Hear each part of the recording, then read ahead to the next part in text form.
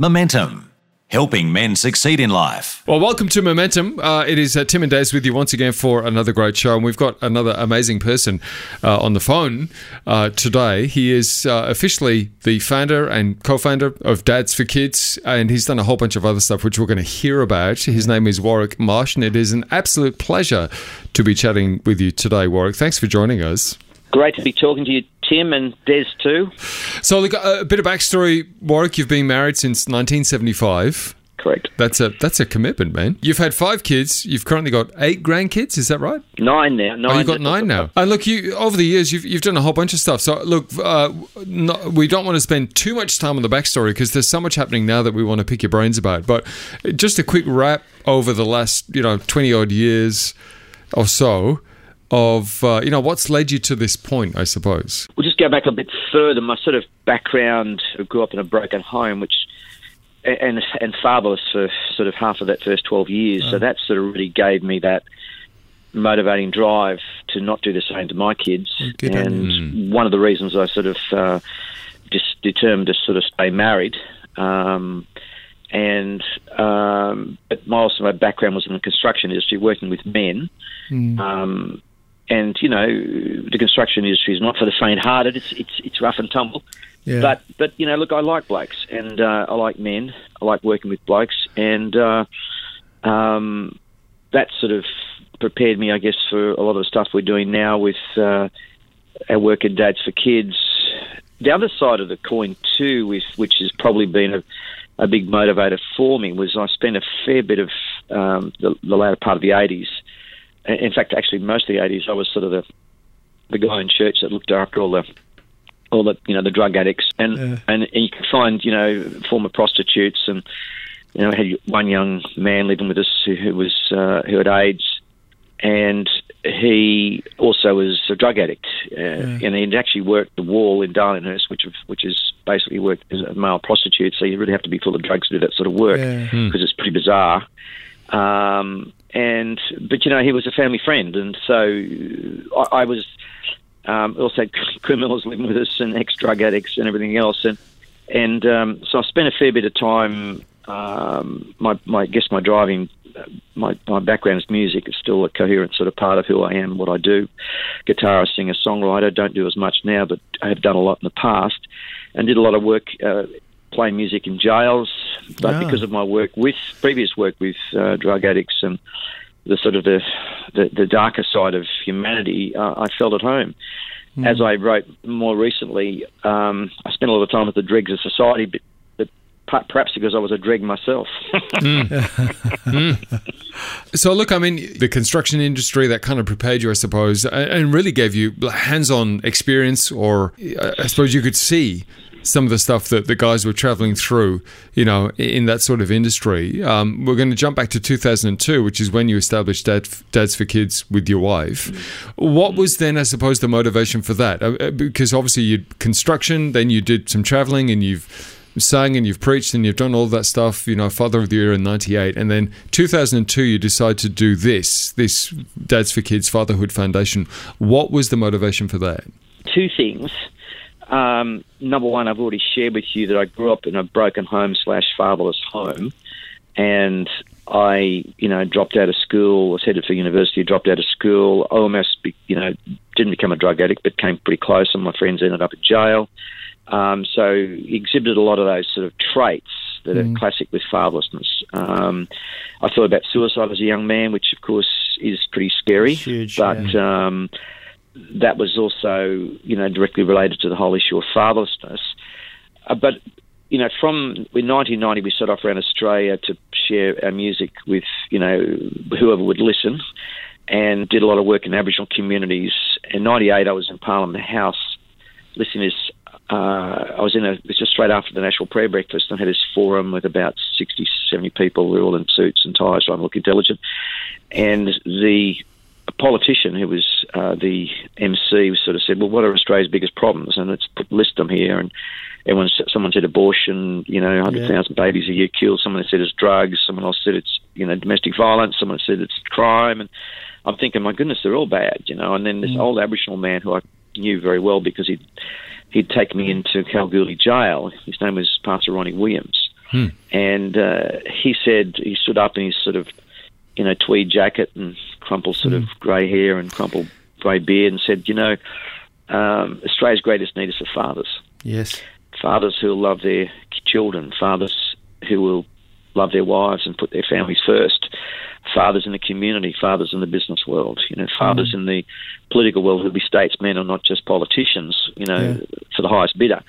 And as he said those words, Tim and Des, I just began to cry. And I wasn't just crying, I was sobbing. I felt pretty sort of weird, actually, because I was trying to look good. And I had to turn my face to the wall, and I just hit by this wave of emotion. I didn't even know what it was, but 4 years later, here I am with my wife, and my wife is a co-founder, I'm proud to say, of Dads for Kids. Yeah. And we kicked off, May 2002, and the rest is history. So at that stage, Warwick, were you a man of faith, or how did that journey come about? Both my parents were people of faith, and it's sort of harder to work out when a couple that says they believe in God, and they did both believe in God and had a relationship with God, actually break up, because God is love, is he not? And, that was very hard to take. It sort of does your head in a bit, actually, I believe. Did mine anyway. But I came to Christ 15, 16 years of age for a Billy Graham crusade in 69, watching on TV. So people say that Billy Graham crusades don't work. Well, it's a lot of rubbish. They do work, because there's incredible power in the preaching of the gospel, and Billy was very good at that. So, I came to Christ, and since that time I've been following Jesus. And yes, I've fallen over, but I just keep getting back up again. That's good. Yeah. That's good. Warwick, let's jump back to Dads for Kids for a moment, because 2002 you're launching this foundation, and obviously you would have some degree of expectation, I suppose, around what that was going to look like. What was the driving force for that? Obviously you had that moment at Parliament House, but then when you set up the foundation, the goal of that was what? Again, your wound becomes your ministry, and there's a Naval, a Catholic mystic, talked about being a wounded healer, and I think sometimes, and I don't know if it's happened to you, gentlemen, you find yourself ministering out of your own brokenness into people's lives and giving them hope. And I think essentially that's where Dads for Kids came. My wife never experienced that sort of brokenness in her family, thank God. But nonetheless, we actually had different levels of brokenness because her parents got caught up in a cult, but that's another story. The bottom line is that's how that sort of came about. What were our hopes? Our hopes obviously was found in Malachi chapter 4, verse 6, and it says, talking about Elijah, he will come to turn the hearts of the fathers to the children, and the hearts of the children to the fathers. So it's got to start with Dad. Yeah. Dad's got to turn his heart towards the kids, but then there's a response. Interestingly, the angel translates that in Luke 1:17 to turn the disobedient to the wisdom of the righteous, turn the hearts of the fathers to the children, but the disobedient to the wisdom of the righteous. So part of this is a turning back to God. It's a turning back to our Father in heaven. We had high hopes, but I don't know how many times I felt like giving up, Tim and Des, over the years. But here we are today, and actually we're sort of things are really kicking along reasonably well over the last 12 months, which is really fantastic. Yeah. Well, let's talk about that, because, let's be honest, the last 12 months for everybody has been a bit of a schmozzle. It's been something we didn't expect, and lives have been radically shifted. Let me then ask you, Warwick, when you look at the world right now, and let's stay local for a moment here in Australia, the biggest issues that you think men are struggling with and dealing with right now, partly as a result of COVID, but just the times that we live in? Well, yeah, look, I keep saying this all the time. It's a quote from Thoreau, who was not a Christian, but quite a intelligent, philosopher and an observer of the human condition. He said, most men lead lives of quiet desperation. I take the most off, often just shorten it to, men lead lives of quiet desperation. I think that still is probably the biggest issue. Men lead lives of quiet desperation, and there's another layer to that, is that we as men, we just got live in a world of just wall-to-wall sort of sex, pornography everywhere. And we struggle so much with the whole that pornography is a really difficult thing because we're visual creatures. But the third thing is that we need God, and we need to know that we are loved and that we have a Father in heaven that does desperately love us, that He sent Jesus, and we have to get that message out there to men that they are special and they are made in the image of their Father in heaven, and their Father loves them. Warwick, there'll be men listening right now who are potentially dads. And, as we said in the intro, you have been married since 1975. It's a long time. You've got 5 kids now, 9 grandchildren. You've got a bit of wisdom in this area. And there's all sorts of people listening right now who are on different parts of that journey too. But a couple of key things that you've learnt over that time that perhaps you could, or wish you could go back and tell your younger self now, for those listening that might be on the beginning of that journey as a dad, as a new husband, or something like that, just some key things that you've learnt over the years that you can share. We do have a resource, and my biggest resource is my weekly newsletter, which we've been doing for 18 years for blokes. And every week it comes out with stories for single dads, granddads, young dads, older dads. And, that's one way to hook in, dadsforkids.org.au, and just, be subscribed, and that's a great way to become part of a men's group, and you can just listen to and hear other people, read other people's stories. 3 points, 3 things. Well, number 1, get married, stay married, even if it kills you, and because it will. And out of death comes life, everybody. If the grain of wheat must fall into the ground, because if it doesn't fall into the ground and die, it abides alone. So I believe that people don't understand marriage is not about self-gratification, it's about death. It's about embracing death, and out of death comes life, because Jesus said greater love has no man than this, than to lay his life down for his friends. And it says in a book in the New Testament called Ephesians, Paul talking about that a woman ought to listen to her husband, which in the context of the Greek language was to actually respect him. That was the big word there.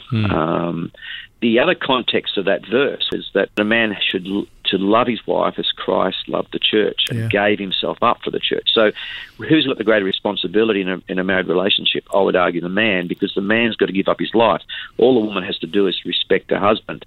And that can be hard for a woman because, again, a woman knows all my faults. My wife knows all my faults. She can give you a long list of them. You don't know them, thank God, but she does. And it's hard for her to respect. It's hard for any woman to respect the man she knows all the faults of. But if she can do that, conversely, the man then must give up his life. So I'd say, number 1, love your wife, and you can be half good enough dad if you can pull that one off, and it will be the hardest thing you ever do in your whole life, I can assure you.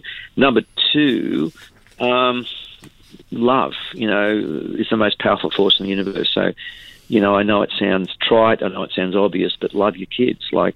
And the thing, of course, is you've got to learn how children spell love. Children spell love both T-I-M-E, time, and they also spell it F-U-N.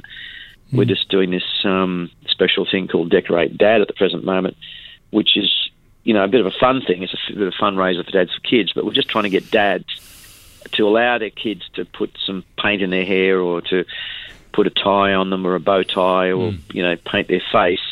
But it's all about fun, and kids just love having fun, and it's just great. And number 3 would be, listen, the greatest, you've got 2 ears, 1 mouth. Well, why not use that ratio when it comes to life? And, listen to your wife. Women actually find listening very sexy. I guess more men would get more sex if they listened to their wife a bit more. There's a good one. But, listen to your kids. The kids love to be listened to, and find the time to shut up and listen. Oh, what do you think about this? And what do you think about that? And how do you feel about that? So, there's my little 3 tips for the day. Love your wife, love your kids, and listen. And, of course, am I a hypocrite?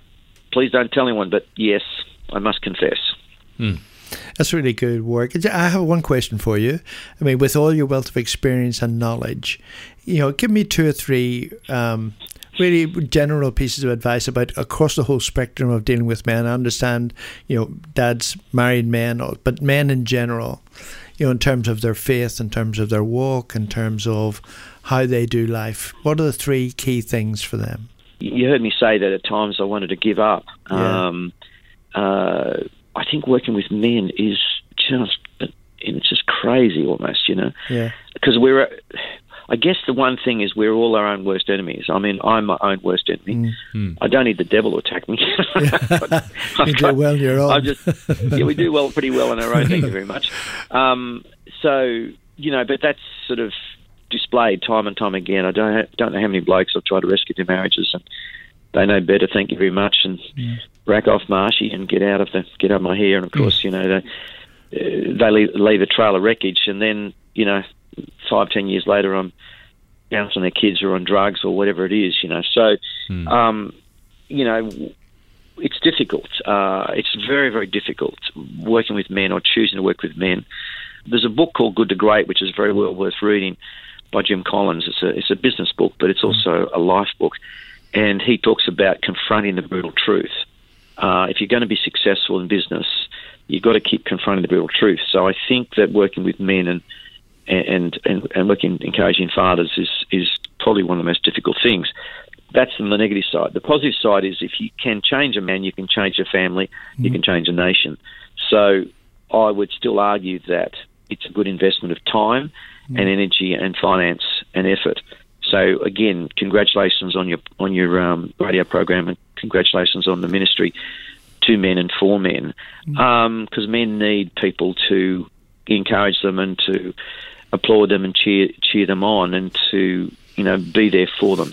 Warwick, you've given us so much in there, and yet I feel like we've barely scratched the surface, to be honest, of all of the information and wealth of knowledge and wisdom and stuff that you've learned the good way and the hard way over your life. But we will point people to the Dads for Kids website, because you have a whole bunch of resources there that they can check out. Whatever part of that journey you're on, there is something for you. There is something there that you can glean from. And as Warwick has said, get connected with other guys, start having conversations, start listening and sharing your stories and getting some good people in your life. dadforkids.org.au is the website. And our special guest has been the founder, Warwick Marsh. Warwick, an absolute joy and a pleasure today, man. So much in there. And thank you so much for sharing some of your story and some of those stories with us today on Momentum. Appreciate it. God's blessings to you guys, and thank you so much. Thanks for the privilege of being on your show. Yeah, it's our pleasure. Thanks again, Warwick. For more information, go to momentumaustralia.org. You can also access a whole range of resources to help you on your journey, and to get in touch with the team at momentumaustralia.org.